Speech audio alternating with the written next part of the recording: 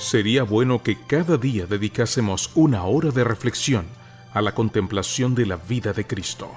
Deberíamos tomarla punto por punto y dejar que la imaginación se posesione de cada escena, especialmente de las finales.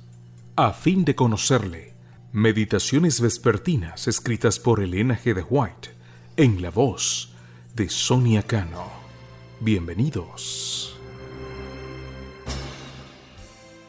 3 de enero. ¿Quién puede conocer a Dios?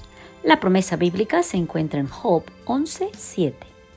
¿Descubrirás tú los secretos de Dios? ¿Llegarás tú a la perfección del Todopoderoso? No podemos descubrir a Dios mediante el escudriñamiento, pero Él se ha revelado en su Hijo, que es el resplandor de la gloria del Padre y la expresa imagen de su persona. Si deseamos un conocimiento de Dios, debemos ser como Cristo. El vivir una vida pura por fe en Cristo como el Salvador personal llevará al creyente a un concepto más claro y elevado de Dios. La vida eterna es la recompensa que será dada a todos los que obedecen los 2 grandes principios de la ley de Dios: el amor a Dios y al hombre. La obediencia a estos mandamientos es la única evidencia en el hombre en que posee un conocimiento genuino y salvador de Dios. El amor a Dios se demuestra por el amor a aquellos por quienes murió Cristo. Mientras estaba recubierto por la columna de nubes, Cristo dio instrucciones acerca de este amor.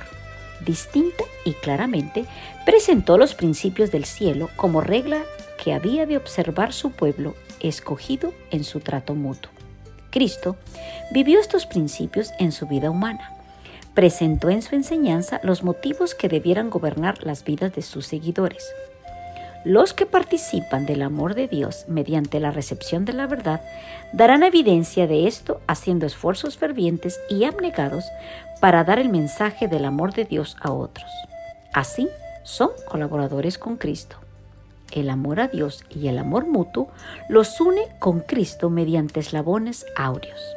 Esta unión hace que fluyan al corazón continuamente ricos raudales del amor de Cristo y luego fluyan nuevamente en amor hacia otros. Las cualidades esenciales para conocer a Dios son las que se señalan la plenitud del carácter de Cristo: su amor, su paciencia, su desinterés. Estos atributos se cultivan realizando actos bondadosos con un corazón bondadoso.